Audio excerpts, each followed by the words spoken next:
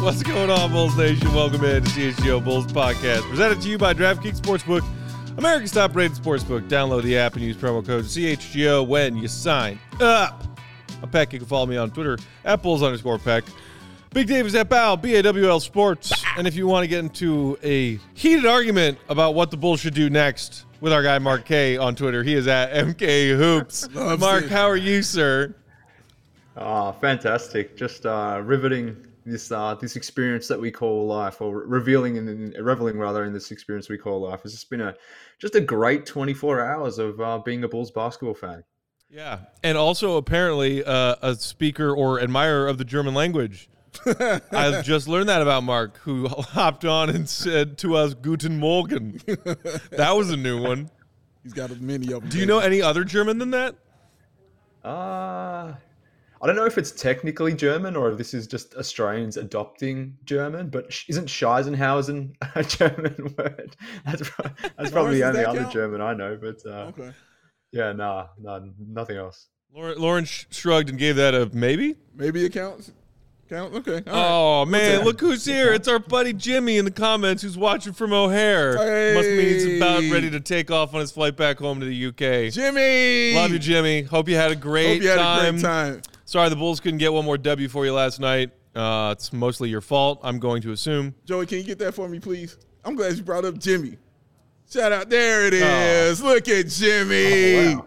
Look at him with the great Joakim Noah. Oh, man. Now, in the pregame, Mark, I don't know if you saw this. When Jimmy was here, I asked Matt, how would you feel if Jimmy got a picture with Joakim Noah? And Matt said, well, probably, I can't really remember, but it was along the lines of, I'll tell him he's tacky and I hate him. No, what I I'll said be happy was, for him. Don't you dare. And then I reflected for a couple seconds, and I said, you know what? Jimmy's a cool guy. I'd be happy for him. That sounded cool. Go back and check the tape. No, I'm not saying that's wrong. That's what I said. I'm not saying that's saying you're wrong. I'm just saying that sounds more cool and calm. You relax. At the moment, it sounded a little more broken and hurtful that would happen, but you'll be okay with it. You know, this one sounds like, when Jimmy DM'd me that pic last night, and then I showed it, I was broken. Yes. Still broken today. It hurt a little bit. But that doesn't mean I'm not also happy for him. We are definitely happy for you, man. I'm ecstatic for you. I hope it happens for us tomorrow at the CHGO Bulls Takeover that I'm sure everybody will be at. Be happy to see y'all hanging out with us pregame at Crossroads. Follow us over on the bus. Get us over at the game sitting in 300 section, getting all the vibes from us and the rest of the CHGO crew. Yeah. Joey going to be there. You're going to be there too, Joey, right? Everybody's going to be there, man. It's going to be a great time. I know that Joakim will not be there, though. How do you know? Because I can't remember who, but somebody on Twitter on the Bulls beat mentioned catching up with Joe, and he said that he was ducking out at halftime of last night's game to catch a flight back over to go to the World Cup final. Damn. That has to suck. Like your favorite guy going to see your favorite sport. Yeah. You can't see him. All of that sucked. Except for the part where I am genuinely happy for Jimmy, who got to meet Joakim Noah. Yes, this is true. Very happy for you, sir.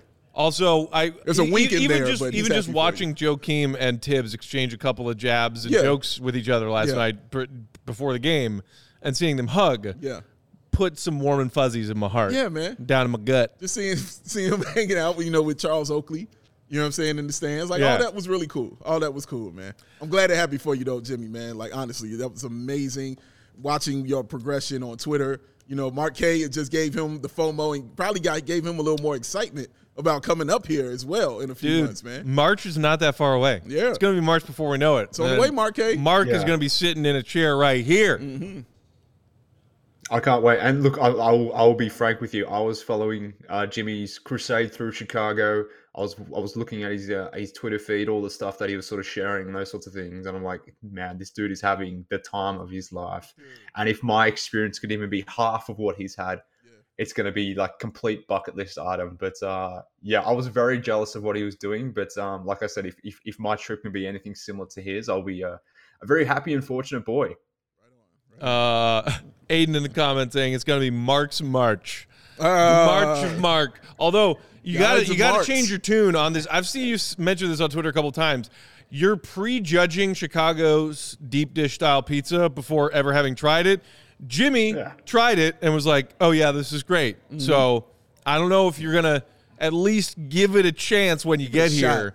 Leave your judgments at home. Listen to Jimmy, Mark. Listen to Jimmy. I mean, you got to get the full experience. It looks like filth. Like, let's be real. It looks like just a complete slop of sauce and maybe pastry underneath. That's what it looks disgusting. Oh, will I try it? Maybe, but it looks disgusting. At least, can we at least agree on that? No, we cannot. We cannot agree on that. No, nope. It is absolutely amazing. It is absolutely. Joey, do you think it looks disgusting?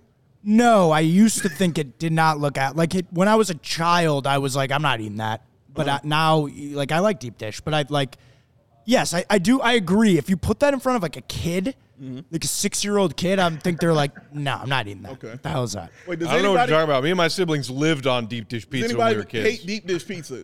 Karn, Lawrence, Casey, anybody hate deep dish? Everybody likes it.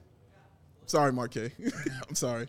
Everybody likes it, man. I mean, I'm happy to go out with you guys, and maybe we can have a deep dish or whatever it might be, and then I can try that piece of slop.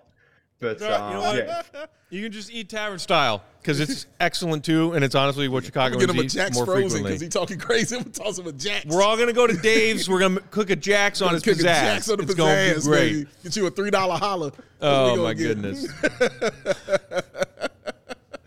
All right, so we wanted to talk today a little bit more about what happened last night, which is the Bulls losing another close game, or the term that the NBA has used as far as stats and analytics go recently, clutch game. Okay. Bulls and Knicks was tight last night. The parameters for clutch games is a 5-point or smaller margin with 5 minutes or less to go in the fourth quarter. The Bulls have played 15 such games so far this season, 14 such games so far this season, and are 3-11 in those 14 clutch games. Not good. So we wanted to do a little bit of a deeper dive into what exactly is happening in these clutch losses and whether or not it's something that can be fixed.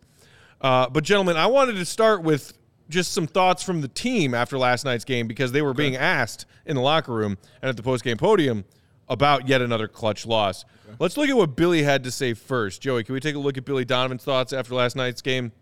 Saying, nice picture. Last year, when we were running off games, I was concerned because I saw a trend that I was concerned about. I thought we were dodging bullets, and what we were doing wasn't going to be sustainable. And clearly, it wasn't sustainable against the best teams. I didn't think that we had enough adversity coming out of the All-Star break. We were not hardened enough as a team. And that is via our guy, Rob Schaefer, over at NBC. We've heard Billy say something like this before when the Bulls were in the midst of that crazy winning streak last season. Caution, like, you know, a little bit of a caution to say, hey, let's not get ahead of our skis a little bit because I'm seeing some troubling trends and we're winning in spite of these troubling trends. And then the other shoe didn't just fall, an anvil fell. And that's how last season ended. And that's kind of how this season is starting. What do you think about that from Billy, Big Dave? I mean, he didn't tell a lie. He told the truth about it. And he's right. I remember those games in the press conference, how even keeled he was and how not happy he was. It was just a lot of concern and worry like, yeah, that's great we did that, but guys, this is not going to be sustainable. But understandably, a lot of Bulls Nation was drunk on it because they hadn't had it in very, very long. Like they say, when you're in the desert, you know what I mean, somebody throws you some water, it's going to taste like Fiji, all right? So it's going to be amazing. So they were going crazy, and I don't commend them for that, but Billy Donovan tried to caution everyone to do that. And then, like you said, the anvil dropped. Not a shoe, but an actual anvil. And it feels like the anvil is still on them. So I hear what he's saying about last year, but what are we going to do now, I guess, is the question I have. Because Billy is raising the points, but what is the actual solutions is where I'm at with it right now, Mark. Right. Yeah, and look, there's so many layers to this, and obviously we're going to spend a good portion of time getting into this, but you're right. Like Billy was making this point last year. He was making this point when Lonzo and Caruso were healthy, and this is something that gets lost in the whole Lonzo conversation. But the Bulls' defense was already slipping when Lonzo was playing. They were top 5 at one point. They slipped to top 10. And then the game before Lonzo went out last season, the Bulls were already down to 17th in defensive rating. So to Billy's point, like things started to come down. And maybe it got masked a little bit last season by the fact that the Bulls won a lot of games in the clutch on the back of, DeMar DeRozan heroics. I mean, the two games that stand out straight from the top of mind are those back-to-back buzzers or game winners that he had against the Wizards and the Pacers over the New Year's break. Like, the Bulls won 46 games last year. If those shots don't fall, the Bulls are 44-38, and a 44-38 record last year puts you in the play-in. Now, that's just two games. Maybe there's some other examples where maybe had things gone differently in the clutch, maybe their record's less than 44-38. So I wonder how much of last season and what happened last season sort of hid what we've come to expect with this team. And that's what Billy spoke about. But I mean, had this team been a play-in team last season, maybe what they're doing now this season, maybe we feel differently about it because it's more expected from that point of view. But yeah, it's just interesting to see how it's all played out. What can the Bulls do more generally to change things, as you noted, Dave? I mean, I'm happy to ask that question back to you guys because there's so many things going wrong and there's so many different things going on wrong game to game at a micro level, but on a macro level, there's problems as well. So I've got my thoughts, but maybe I can kick it back to you guys first and ask if there's any obvious solutions to you. Obvious solutions that I don't have. I don't think those solutions are obvious. The one thing I do want is I want Dragic to actually start at point, but that has nothing to do with clutch performance or anything like that. But they have to solidify that position. It feels like to me, once that position, more than any other, more than Patrick Wood, more than any other, when that position became shaky, then so did the Chicago Bulls. When Lonzo Ball is your best point guard, rightfully so, he's amazing at it. As soon as he went out, you lost everything else. And everybody else is a good fill-in, but not a solution. So you've got Ayo, who is awesome, but he still sometimes struggles offensively, and he's not the guy who is going to see 2 or 3 plays ahead like Lonzo can yet. I think he'll get there, but he just can't do it yet. Caruso, elite defensively, but will have a game where he starts and won't score a point. That is the goddamn issue. And you have Kobe White, who can heat it up in the fourth quarter during those clutch times, but the fact that he struggles throughout the game lends himself to being on the bench because it's like, well, if you're struggling, I'm not sure you're going to be the man in the fourth quarter that we need you to be. So there have been games where he's had him out there in the fourth quarter.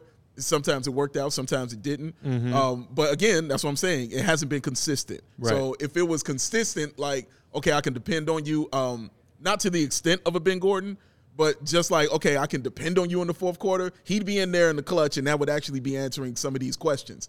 You got Dragic, who I think is the best point guard, but defensively, he is going to struggle, and he is an older gentleman as well. So I don't know if he can be the one in the clutch time because you're going to need the defense as well as the execution. So everybody, it's like they're trying to build, this perfect robot to stem the tide, for the loss of Lonzo, and it just hasn't worked yet. It might have worked a little bit here, a little bit there, but nothing's been super consistent for it. So for me, that's the huge issue because you got to have a quarterback on this team.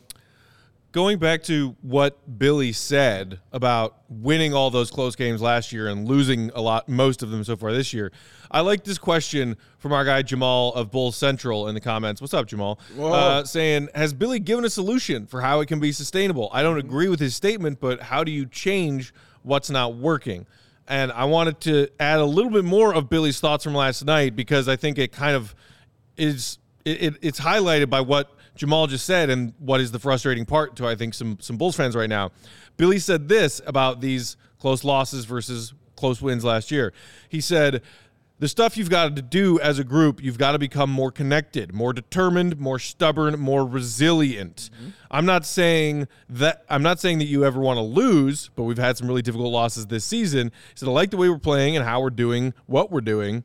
I think there's been positives. I do see us playing better against some of the better teams, but there's been other issues. So to wade through all the bull crap and just, political talk. Thank you. I think what he's trying to say is we need to endure stuff like this because it will bring us together and harden us and then give us that experience to then do better when put in the same situation moving forward.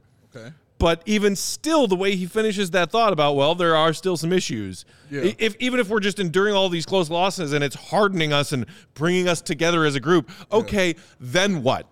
Yeah. That's the part that I think Bulls fans are frustrated with right now. Yeah, and the hardening and bringing it together is cool.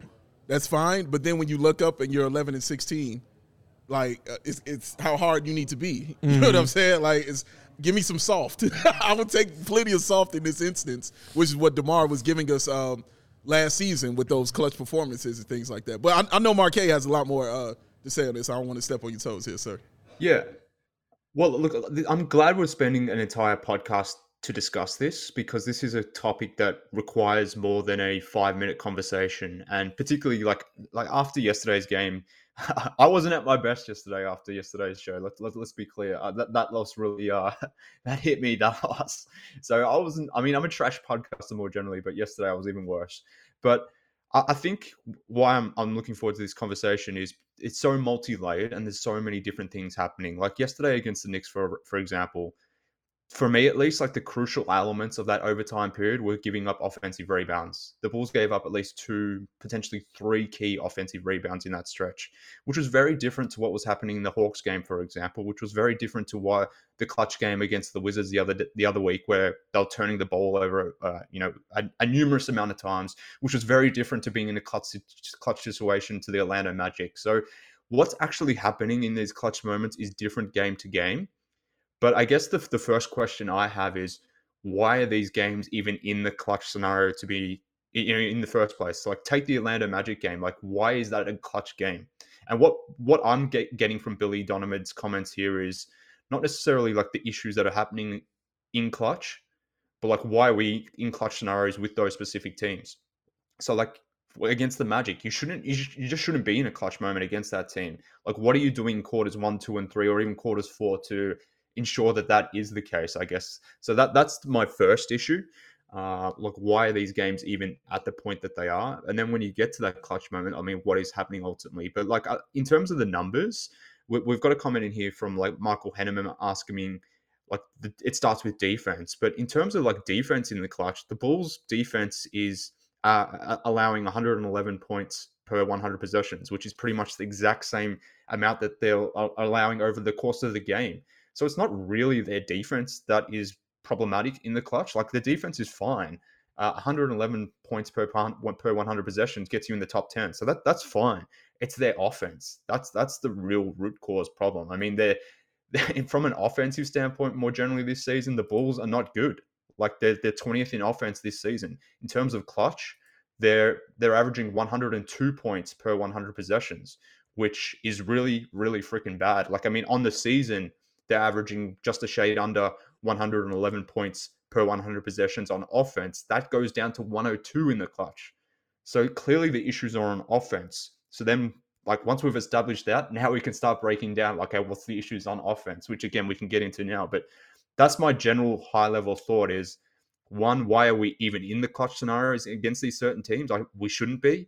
And then when we are, like, why is the offense stalling? Like, these are the fundamental questions that we need to explore, that the team needs to explore, all those sorts of things.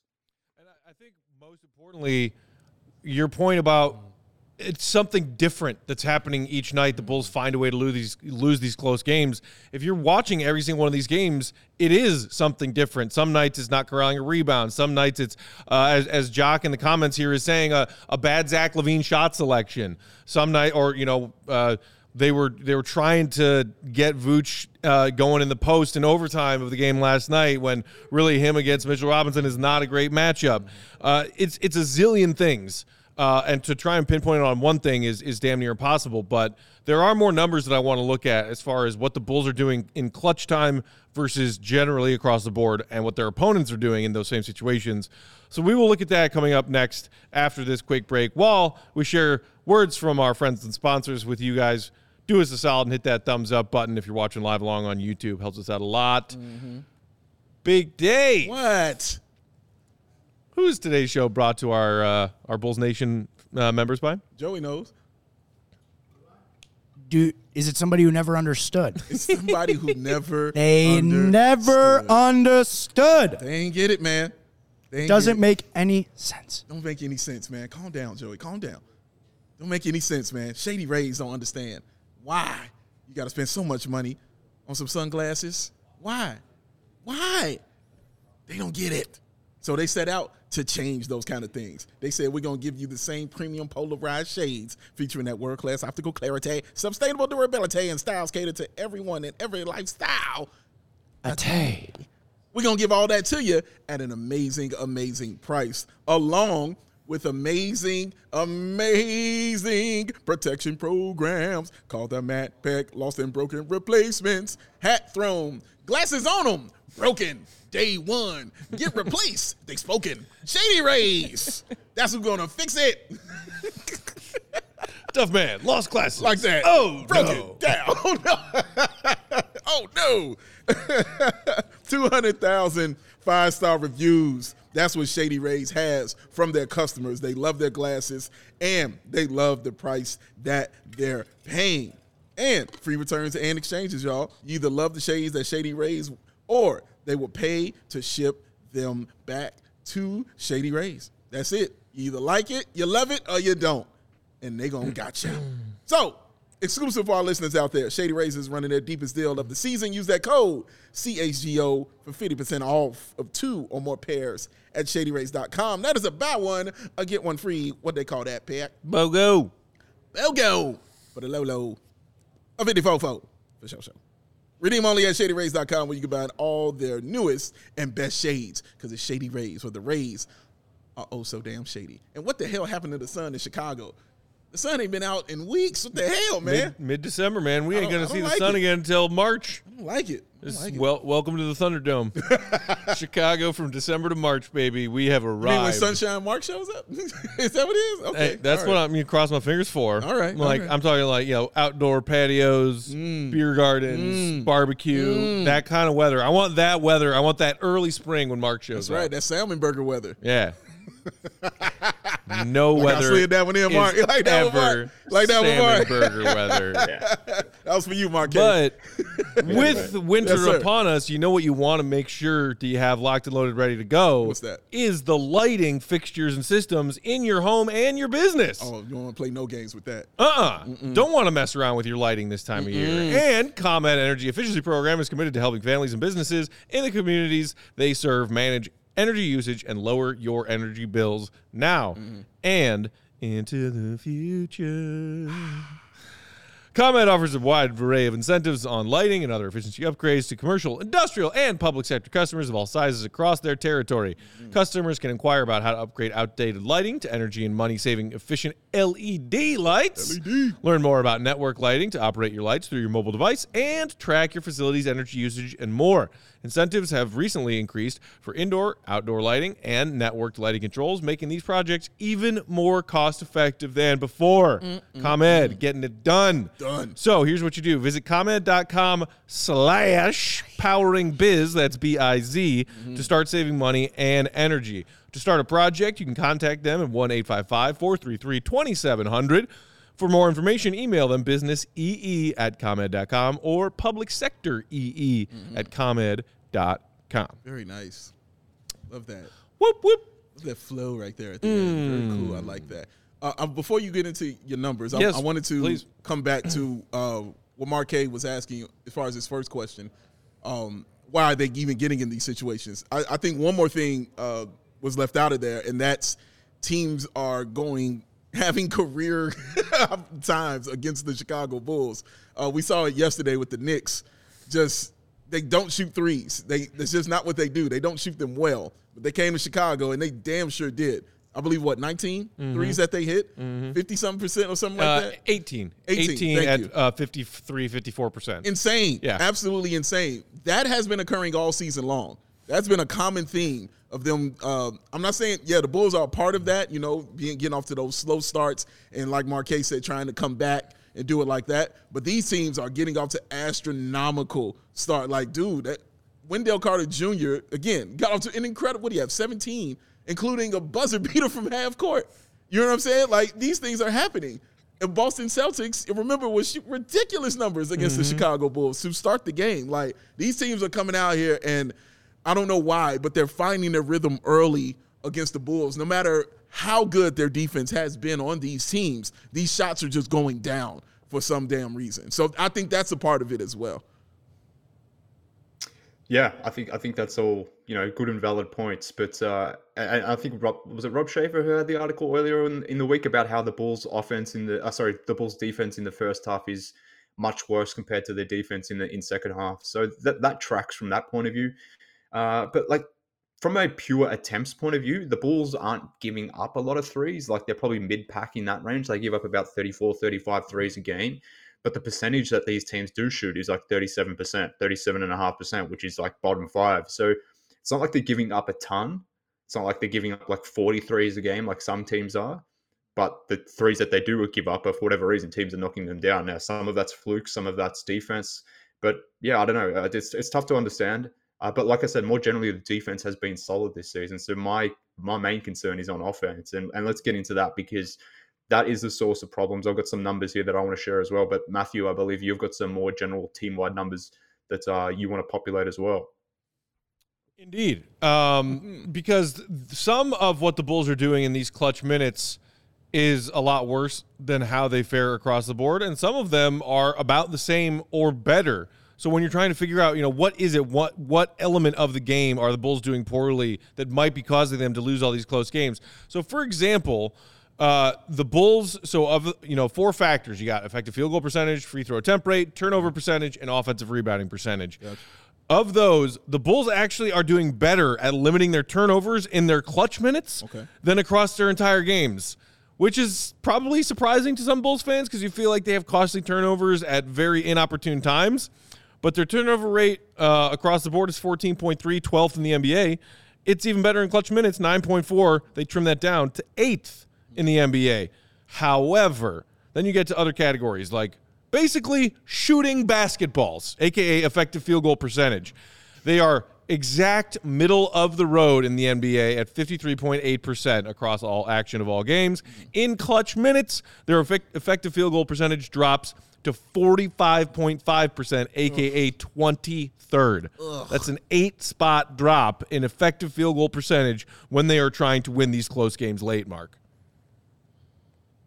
Yeah, and that's exactly what I'm speaking about. And the reason for that is it's multi-layered again. Like think about this team and the roster construction. So you've obviously got DeMar. He's leading the offense in the fourth quarter. You got Vucevic and Levine next to him. I can get in those numbers in a second. But beyond those guys, the 2 guys that you're next putting out, and Dave, you spoke about this before, like it kind of feels like Billy on a game-to-game basis is sort of guessing or picking and choosing as to who is best next to these 3 guys on a game-to-game basis. It's not like an obvious, this is my 5-man closing lineup. Like last season, we knew what the Bulls' best 5-man closing lineup was. It was the big 3 plus Caruso and Lonzo. Obviously, we didn't get to see a lot of it because of Caruso and Lonzo's injuries, but we knew going into the season and in the season what the best closing 5 was. This season, I have no idea what the best closing 5 is because seemingly on a game-to-game basis, it changes. Some games you need Caruso, some games you need Pat, like we saw last night. They're your closing 2. We've seen other games where Kobe's closed, Dragic is closed. Like it's changing. Derrick Jones Jr. closed against the Hawks the other night. So Billy is searching for lineups more generally. But in terms of like what the players are doing, and to speak about that field goal percentage that you spoke about there, Matt, like DeRozan is shooting 44% in clutch situations, which is not great. But your field goal percentage is generally going to come down in clutch situations more naturally. But like he's delivering 44%, 21 of 48 field goal attempts. Like that's a good conversion rate. But for Vooch and for Zach, Vooch is shooting 36% in clutch situations. Zach is shooting 28% in clutch situations. Those 3 guys are obviously taking the bulk of your clutch offense. So when 2 of those 3 are not necessarily delivering from that point, naturally your field goal percentage in those situations are going to come down. But what's really interesting in this, like the majority of shots that Vooch and Levine are taking in clutch situations are 3s, which I'm not against, but Zach has been 2 from 17 in clutch situations on 3s. Like that's like less than 12%. Vooch is 5 of 13 on 3s in clutch situations, which is pretty good. I'll take that because that's basically 39%. But on 2-point percentage from in clutch situations, Vooch is shooting like 30%. Which is odd because on the season, he's shooting 57% on 2-pointers, which is a career high. So I guess we can point this thing in multiple directions, but essentially Vooch and Levine are not delivering in the clutch. They're taking up a good portion of offense in the clutch, but they're not delivering at the same rate DeMar is, which is why Billy ultimately goes to ISO DeMar ball, because that's seemingly all that works in those clutch scenarios. So, like I said, it's multifaceted, multi-layered. They're all connected, but that's seemingly part of the problem, that you're just not getting enough from your big three right now. And that's interesting, because I'm wondering who do you think kind of is the one you're looking at more between Zach and Vooch to be like, oh man, this is the one that needs to step it up a little bit more for this team in the clutch for us to have it. Because just hearing those numbers, neither one are good. Okay, but for me, when I think about it, I think it's Zach LaVine. Like when I think of Vooch and when I remember him taking those shots in the clutch, I'm just talking about last year. When I thought of him, it was never something I was dependent on. It was just something that was like, oh, he's open. There it is. Now with Zach LaVine, I'm like, well, I expect you to go get buckets. Mm-hmm. You know what I mean? Like it's a different thing. And I'm not trying to jump on Zach. This isn't what I'm trying to do. But in that clutch moment, I'm not saying, oh man, okay, I got to get it to Vooch and he's got to go to work. I'm like, oh, Vooch is open. Shoot that three. Oh, Vooch has got a little person on him. Get him the ball right there. With Zach, I'm like, I don't care who's on you because you're Zach LaVine. Like, bro, go do your thing because you're Zach LaVine. Handle your business, Yeah, definitely. I think I agree with you. Like getting the ball in the post, and not just Vooch, but more generally, like post play in clutch situations is a very difficult thing to do, like more generally. So I don't think that's something the Bulls should ultimately be looking at. I like feeding Vooch from a three-point perspective in clutch because it opens up the floor. And like I said, he's 5 of 13 on threes in the clutch. That's 39%. That's a really good return rate.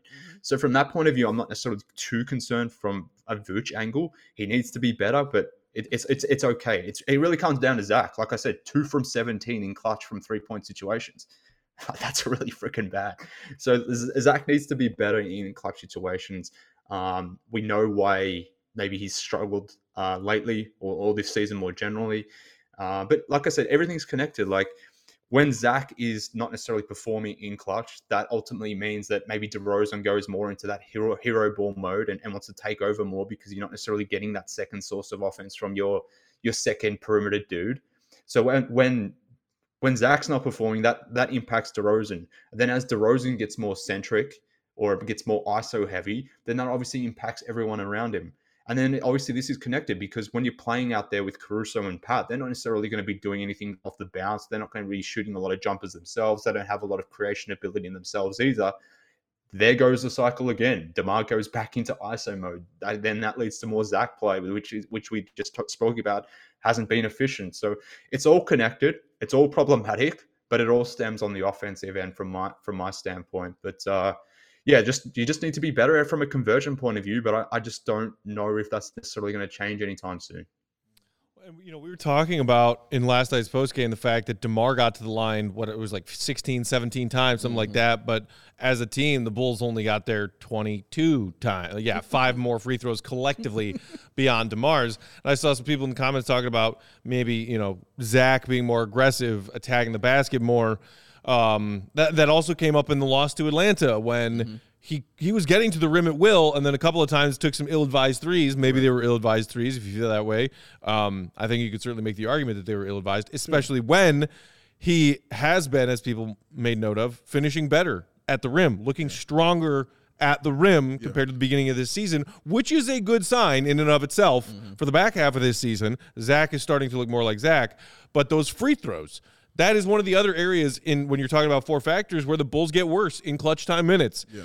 It's interesting because if you look at the numbers, so the Bulls' free throw attempt rate across the board this season, .262, is 18th in the NBA. So middle of the pack. Everybody's essentially free throw attempt rate goes up in the last 5 minutes because teams are trying to get to the free throw line. Teams are in bonuses or penalty, vice versa. So the Bulls goes up. Their free throw attempt rate goes up in the clutch moments to .382 from .262, but their ranking drops from 18 to 22nd because other teams are better at getting to the line more in those last 5 minutes than the Bulls are. That's interesting. And I said this in the takeaways when I wrote the takeaways after the Atlanta game. Zach LaVine's only been to the line for double-digit free throws in a game one time this season. And that was against Indiana. And to your point, he went 10 of 12. But in that game, 28 points was also 6 of 8 from the 3-point line. I don't find that to be a coincidence. You know what I'm saying? When the shooter sees a ball going through and he knows he's getting these calls and he's getting comfortable, well, boom, it's time to shoot the basketball. Yeah, it's definitely a thing. I don't know why. And this isn't new this year. It's been since he's been here. He doesn't get those calls. He goes to the bucket. So I can't sit here and agree with somebody saying he doesn't go to the bucket or nothing. Dude, he goes to the bucket. He does not get those calls. Like for some reason or another, he really doesn't get them. And Jock in the comments pointing out that finally, as a made the All-Star team last year player, last season, Zach finally started to get some of those calls. Remember it well. Drawing contact at the rim, getting to the free throw line more. And for whatever reason, this season, or at least the first 20-some games this season, that respect from NBA officials has disappeared again. Out the window. Which is unfortunate. Yeah, and look, on the free throw thing, in clutch scenarios, DeMar DeRozan is 29 from 31 from the free throw line, 94%. It's ridiculous. He has 31 attempts by himself. The next highest from an individual player in terms of free throw attempts in the clutch is Vooch. Guess what that number is? 4? Hint, it's not high. I know he missed 2 in that game that they lost. I'm gonna stick with 4. 4? Is it 2 of 4? It's 3 of 5. Very close. We're off by 1. By 1. That's sick. DeRozan has 31 free throw attempts in the clutch. Vooch is second with 5 free throw attempts. Patrick Williams is third with 4 free throw attempts. Zach is then third with 3 free throw attempts.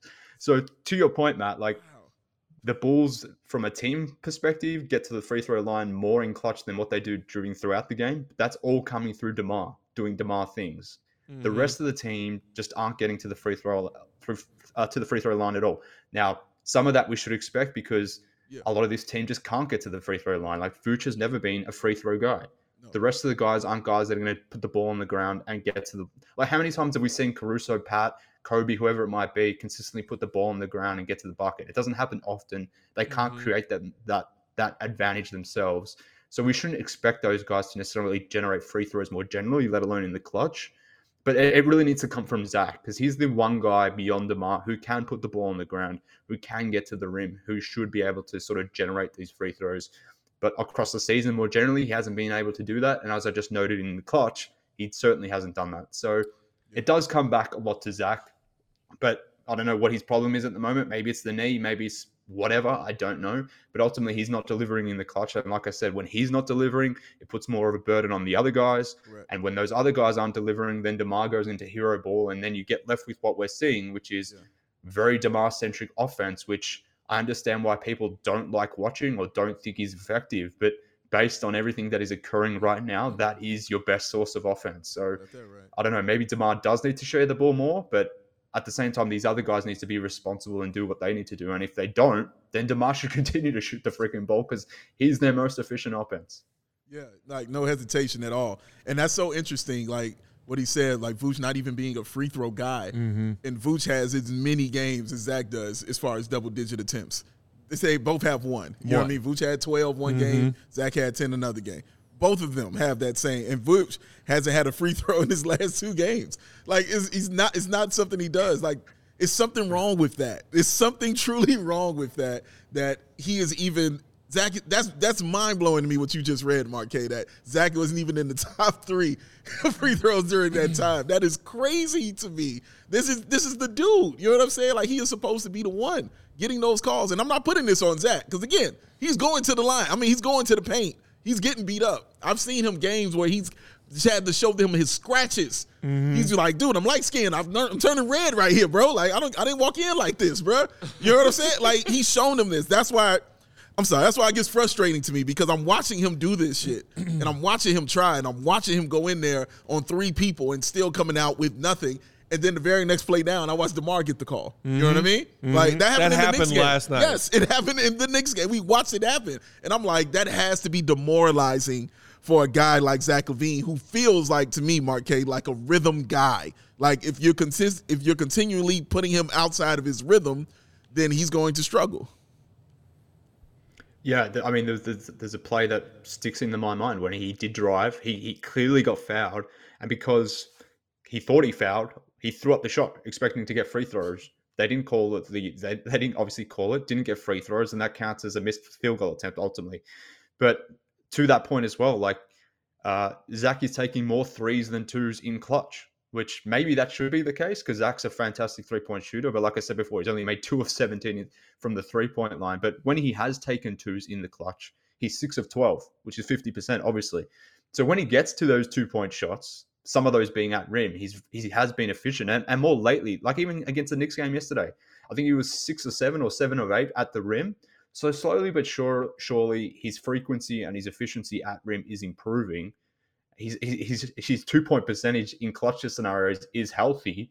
He's just leaning on the 3 ball more than he is on the 2-point shot. Now, maybe that's part of the reason is, like you said, Dave, maybe because he's not getting those calls. There's more of a propensity to resort to that 3-point shot.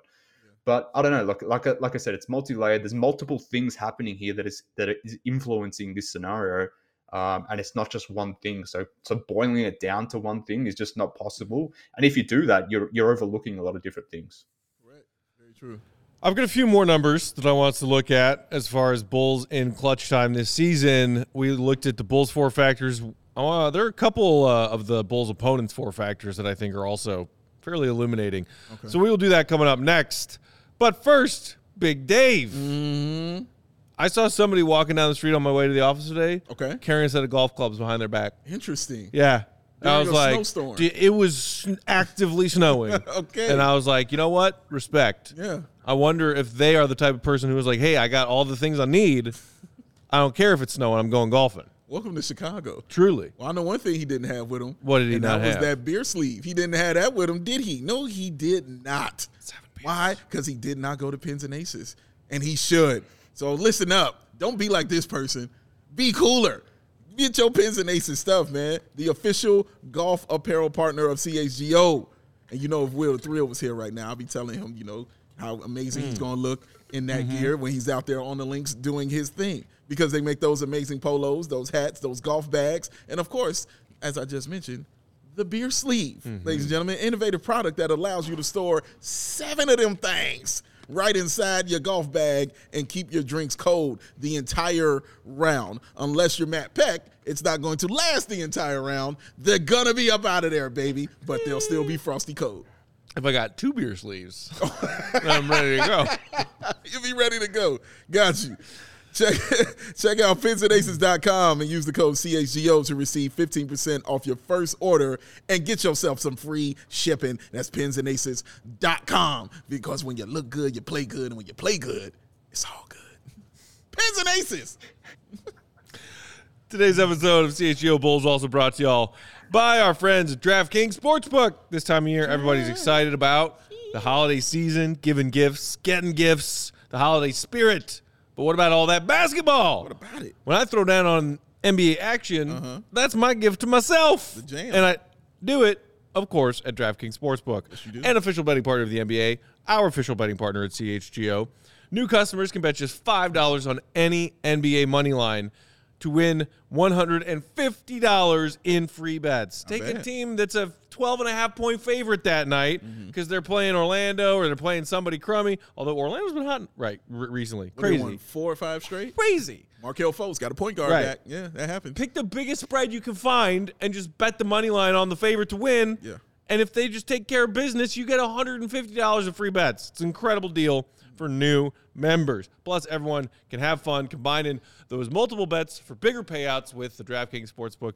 Stepped up same game parlay. Boosted odds when you throw things together. Boards, points, 3-pointers. It's a lot of fun, and it pays out big. It does. So download that app now to get in on the holiday hoops action. Sign up with promo code CHGO to get that incredible deal of $150 in free bets if your bet on a $5 money line hits. Promo code CHGO. We are so close to the Christmas Day slate of NBA action. So close. Although, bad bummer news today, not for the Bulls, but for the NBA at large. Steph Curry, with that weird shoulder injury he got last night, they're saying he's going to be out at least a couple weeks, maybe a few weeks. Sucks, man. definitely puts a damper on that. Who are the Warriors playing? They're part of the Christmas Day slate, No aren't they? surgery for Curry, though, which No is good. surgery I did see, which is good. Is it Boston that they're playing? Who's they playing? Mark, I thought it can was you Grizzlies. recall? Got it. I thought it was Warriors versus Grizzlies. Ooh. So instead of Steph versus Ja, it's just Dang. Ja's going to rock the Warriors. And that's the primetime game, too. Yeah, that's 7 And the p.m. Grizzlies on primetime. Shout out to that also. Shout out to Grizzlies being on primetime, and that's awesome. I can't wait to watch that. Ja. That's your guy. That's your guy. All right, guys. So before the break, we were talking about this Bulls offense sputtering in clutch time moments, not getting to the free throw line unless your name is DeMar DeRozan. On the flip side of that, maybe even more glaring, the Bulls' opponents' four-factor free throw attempt rate across the board, .264, 12th in the league, so just a bit above average. In clutch time moments, it jumps, basically doubles, and then some. Opponent free throw attempt rate in clutch minutes to .531, a.k.a. 25th in the NBA. They plummet from 12th to 25th at preventing their opponents from getting to the line in the final 5 minutes of close games. And look, that is something that Billy's actually said often that he is 100% right about. We foul too often, and we foul dumb. Yeah. He phrased it more eloquent than that, not calling his players dumb. Right, but essentially, we foul too often, and we commit stupid fouls. Yeah. And a lot of them, obviously. Numbers back that up. Yeah, and they've been crushing as well. Yeah, man, it's tough. And I'm thinking immediately of the 4-point play that happened. And that's the first thing that popped into my head was that occurring, man. Yeah, a lot of silly fouls for the Chicago Bulls in the clutch time when you got to have it. And we've seen ones that they've called and they had to be overturned, during that time. Immediately, the Patrick Williams one's the first one I think of. The reason you even make that call, though, is because you have the reputation now. Now the refs know you now. You know what I mean? They understand you now. They're like, no, you make those fouls. You as a team commit those kind of penalties out there. And in that clutch time, Marquez, you said like the defense is what the Bulls have, is what you kind of hang your hat on. On the offense, all you got is DeMar. So on defense, that's what you're hanging your hat on. So I think that's another reason why those fouls, kind of get more. You get more of those fouls is because that's your one thing right there is your defense, and that's what you're relying on. And that's just not sustainable to win. You know what I'm saying? It's not sustainable to win. Like Marquez said, it's about the offense. You have to have that straightened out and together, man, if you're going to win in this league, man. But that's pretty damn alarming, I must say, Marquez. Yeah, and I guess my instant reaction to that is, and this applies more generally, like clutch time, the Bulls have only played 69 minutes of clutch time. Nice. But from that point of view, like the sample is small. So I wonder how much of this free throw stuff is noise from that point of view. And that's the positive here, right? Like they've only played 14 games in the clutch. There's some teams that have played 20 games in the clutch. One of those teams is like the Mavericks, if I'm looking at the numbers correctly. They've played 19 games in the clutch. They've played more minutes in the clutch. Same with the Clippers. So from a pure games point of view, like it's not like the Bulls are playing more clutch games than the others. So the sample can be swayed certain ways. Now, from that point of view, that's a good thing from my perspective, because then you can clean up this free throw thing, like Zach's 3-point shooting in the clutch. That can quickly change, assuming you get more opportunities in the clutch and things start to break a little bit more evenly. But like, this is the strange thing from my point of view. Like, and this is what I said this on postgame yesterday. Like, the Bulls are 3-11 in clutch scenarios. They've played 14 games in clutch scenarios, 3-11. Like, I'm not asking the Bulls to be elite in the clutch like the Brooklyn Nets have been. Like, the Nets are 10-3 in clutch scenarios. But like, you just be average in clutch scenarios. The Sixers are 7-7 in clutch. Like, that's all I'm asking for. The freaking Houston Rockets, one of the worst teams in basketball, are 7-7 in the clutch. So I had a lot of people coming in my comments yesterday on Twitter saying bad teams don't perform in the clutch. And the fact that the Bulls are bad, this is why they're losing games in the clutch. And my response to that is, no. Even if the Bulls are bad, you shouldn't be 3-11 in clutch scenarios. The San Antonio Spurs, one of the worst teams in basketball, are 4-6 in clutch scenarios. That's almost 50-50. Just give me that. Like, why can't the Bulls be 50-50 in those scenarios? So what we're seeing I think like ultimately we've discussed that today, and we're right to discuss all these points. But at the same time, like so much of this stuff is just outlier stuff, which I think this free throw thing is. That's probably an anomaly in that sense. But more generally, like to only have 3 wins from 14 clutch games, it's just bizarre and it's odd. So I wonder how much noise there are in these numbers more generally. Yeah, 3 in overtime as well. It's weird because when you look at, you mentioned the Spurs being 4-6 in clutch games, and you were right. So Miami's played 20, which is the most. Dallas has played 19, which is the second most. The Bulls are kind of in the middle, having played 14. As far as the teams that have the worst records in these clutch games, the Bulls are dead last in the NBA with that winning percentage of .214, 3-11. And the mix of bad teams, tanking teams, playoff teams, middle of the pack teams, as you move up those days, it seems kind of random. You got the Hornets and the Magic there at 29 and 28 respectively. But then the Lakers and the Warriors are right there at 26 and 25. Tied at 26. The Wizards are in there. The Suns are in there. Bad team, decent team. Pistons, Thunder, Spurs, Raptors, Jazz. Like, that's the bottom 10 in clutch win-loss record. It's weird that the Bulls are 3-11. We're trying to find reasons for it, but I think what we keep coming back to is that on any given night, it's one thing and a different thing than the previous clutch game that dooms them on that particular night. Yeah. And another one that drove me crazy against the Knicks last night was rebounding. Oh, my God. Rebounding. Jeez. The Bulls are a pretty elite team when it comes to their defensive rebounding. Yeah. But their opponent's offensive rebounding percentage goes up in the final 5 minutes. The Bulls are third in the NBA at limiting their opponent's offensive rebounding across the board. Offensive rebounding percentage of 25.4. It's the same thing if you look at it from the Bulls' perspective of defensive rebounding percentage. They are third in the NBA. Yeah. Clutch minutes, their opponents, 28.8. That's a pretty big jump. And that Bulls and that rank falls from 3rd to 9th. So it's not like plummeting, but one of the things that the Bulls do best, protecting their defensive glass, gets worse in the final 5 minutes. And you saw that in the Knicks game last night. And as well as I said that Patrick Williams played defensively, he had 2 rebounds. You know what I'm saying? Like that, no. So that just lends it to that right there. I believe the Knicks had 6 offensive rebounds in the fourth quarter last night. Crazy, man. That's crazy. I forgot how many Hartenstein ended up with. And I'm only bringing him up because I don't never looked at him as just a rebounding giant. But I know at one point he had like 8 rebounds. Like, I remember that well. I don't remember what he finished with, but I know at one point he had that. He maybe finished with 10 or something. But yeah, man, like that's crazy. And like you were saying, like there's so many different ways in each of these games, which makes it hard, guys, to, like you say, pinpoint it and point to it exactly and say, okay, we'll fix that part and then we'll come back. You can point to the lack of the execution. You can point to I see Mike was talking about the half-court offense isn't great because last year they were faster and they were just actually running more with Lonzo, which is true. But you can point to that as well this year, but that's part of it as well. Like, it's a whole smorgasbord of it, you know what I'm saying, of trash and badness. And you can point to the fouls.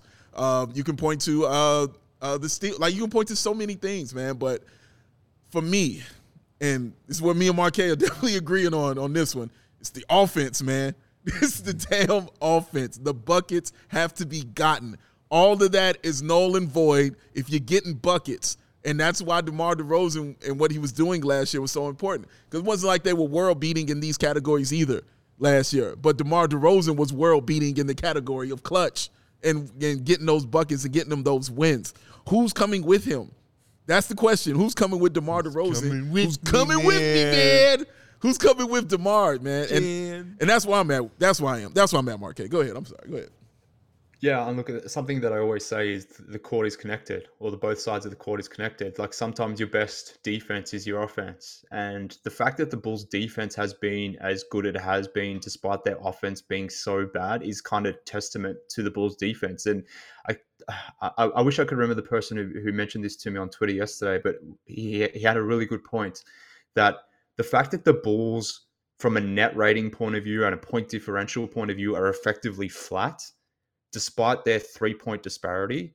And despite the fact that their point differential is what it is with the 3-point shooting issue, and their defense is what it is with despite their offense being so bad, that is really commendable about how Billy is sort of, and the team more generally is approaching defense. But the offense remains the problem. And I think the issues that the team has over 48 minutes on offense, it just gets heightened in that final 5 minutes or whatever the clutch situation is. So, I mentioned this before, that I keep coming back to the roster construction. This offense is inherently limited by the lack of 3-point shooting. That isn't going away. It just takes away your functional ability to do things on offense. And as we spoke about before, the only other guy beyond DeMar who can put the ball on the ground and do anything is Zach. And Zach has been up and down all season. So when the ball swings to Caruso, when the ball swings to Patrick Williams, if it even goes that way at all, you're swinging the ball to guys who aren't triple threats. Maybe one of those guys like Pat can maybe hit a jumper, but he's not necessarily going to do a lot from a passing or a dribbling standpoint. Caruso, Javonte, these dudes aren't going to be hitting jumpers, but maybe they can do some dribble drive stuff. You just don't have a lot of options. You don't have a lot of versatility. And when one of those two options that you do have in Levine is not necessarily consistently performing, you get where you are in terms of offense. I said it before, the Bulls are 20th in offense. It shouldn't be a surprise that they're really bad in the offense from an offensive standpoint in the clutch, but it is what it is. Just this roster, again, there's only so many ways we can talk about it, but the roster itself is flawed from an offensive standpoint. That gets heightened in clutch, and we are where we are because of it. Lonzo. Bring me Lonzo. I mean, I've just been keeping an eye on these comments.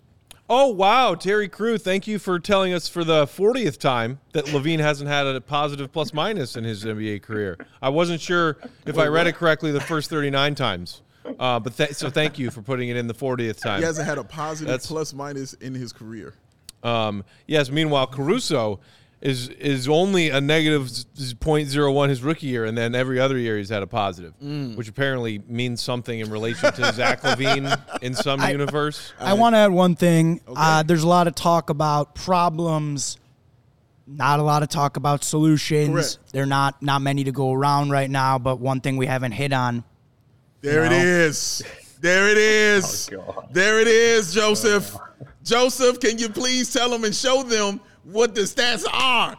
When you need the shooting, the greatest shooter in the world is what you need worldwide. Look at that as long as you want to look at it, because it ain't going to change, baby. Look at it. Marvel in it. Bask in it. Bathe in it. Drench yourself in the greatness of Matty Legend. Yes, Matthew, you raise your hand, sir. Do you have some? Look at my K. Yes, you can run from the truth, sir. It'll always catch you.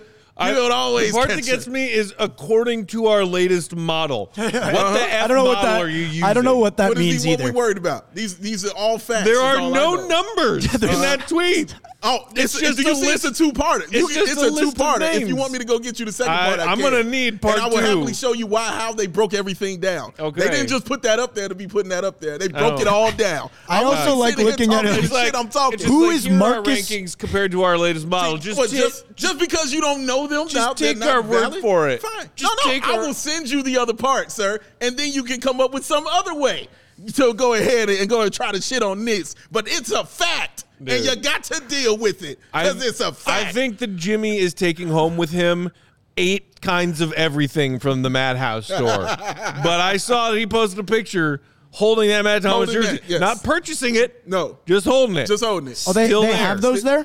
What? They have those there? They have one. They have one. They have a Matt Thomas jersey that's still sitting in the Madhouse store, and no one's going to buy it because no one believes that he's the best 3-point shooter of all time. You know who's going to be at the, you know who's going to. Kelly goes in there. She takes pictures with it every time she's at the game. Kelly, if you're going to be there tomorrow, we'd love to have a picture with you with the greatest jersey Careful what Earth. You say. Guess who's going to be at the United Center tomorrow? I'm just saying. That's what I'm saying. I'm going to be right there, man. I'm going to be right there. Not Matt Thomas, because they showed his ass the door. They can show it to them all they want. You can go ahead and show them the stats on their 3-point shooting. Show them that. Because the greatest one in the world is at home, and you can use that right about now. The greatest. Joey, show me the Batman graphic again. That got me so charged. Look at it. Look at it. Oh. Joey's made a lot of graphics and a lot of photoshops of various things since we've been doing this in March. That may be the biggest waste of Joey's time I've ever seen. That right there is the biggest waste of Joey's time to date. That is amazing. What a shame. Look at that. It's 6:30. We gotta go. That's sad. Out of time. But I wanted to tell Marquez some more about Matty Legend. What do you? I don't think Mark Can wants I to just hear it. say, the fact that Jimmy Butler's number has been besmirched in such a way that Matt Thomas is now linked to 21, it physically 21 of all makes me time? sick. Mm-hmm. It makes me sick. Good. I hate it. I hate it. Yes. End the Yes. show. End the Good. show. Good. Mark says end the show. Of all time, Marquez. Everybody, do us a favor, hit that thumbs up button before you head out of here. Appreciate it. Helps us out a lot. Those of you coming to the UC tomorrow, Yes. we'll hopefully see and hang out with as many of you as we can. Some of you, the cool folk, will see you at Crossroads Tavern tomorrow, across the street from our studio here for a little pre-gaming before we head to the UC for Bulls Knicks Part 2. Can't wait. It's going to be a lot of fun. It is. Joey's going to be there. Yes. We're going to be there. Mark, wish you were there. You'll be there in spirit. Definitely. Will, Brazil. Shout out some of Brazil. our other CHGO crew are going to be here. I'm going to bring some friends of mine. It's going to be a good time. Mark Shannon, I hope you come in. I hope all y'all. Keep it locked on CHGO Sports YouTube. Mark Carmen and Carmen Vitale and our GM Jake Flanagan are on Bears After Dark with a cool guest, Nick Wright, which is that's pretty cool. What? Nick like Wright is the on Nick here? Wright? I think. Damn. It's spelled the same way. Well, that's You can't cool. tease it and then be like, maybe. I'm pretty sure. I hope that means Carm can put Nick Wright in his place and tell him that his take about LeBron being better than Michael Jordan is idiotic once and for all. Well, that needs to happen. I'm sure he's heard it several times. I'm sure. Everybody follow Mark on Twitter at MK Hoops. That's Big him. Dave is at BAWL Sports. New Ball on Bull Saturday. Check the hoodie. Did you see the hoodie I'm rocking? I see. today? Oh, I saw it. Sir. I saw it. That's why I was like, you're broken, but you look amazing. Yeah, I needed this hoodie today. Yes, you to did. lift me out of the gunk. Yes. Follow our producer and our pal Joey Spathis on Twitter at Joey Spathis on Bulls_Pack. We are Bulls CHGO_Bulls. See y'all tomorrow night. No pregame. The pregaming we're doing is going to be a bar across the street. That's right. That's the kind of pregame we're rocking tomorrow. Pregame. We will see you guys for postgame after Bulls Knicks. See some of you at the UC. Until then, see Red be good. Peace.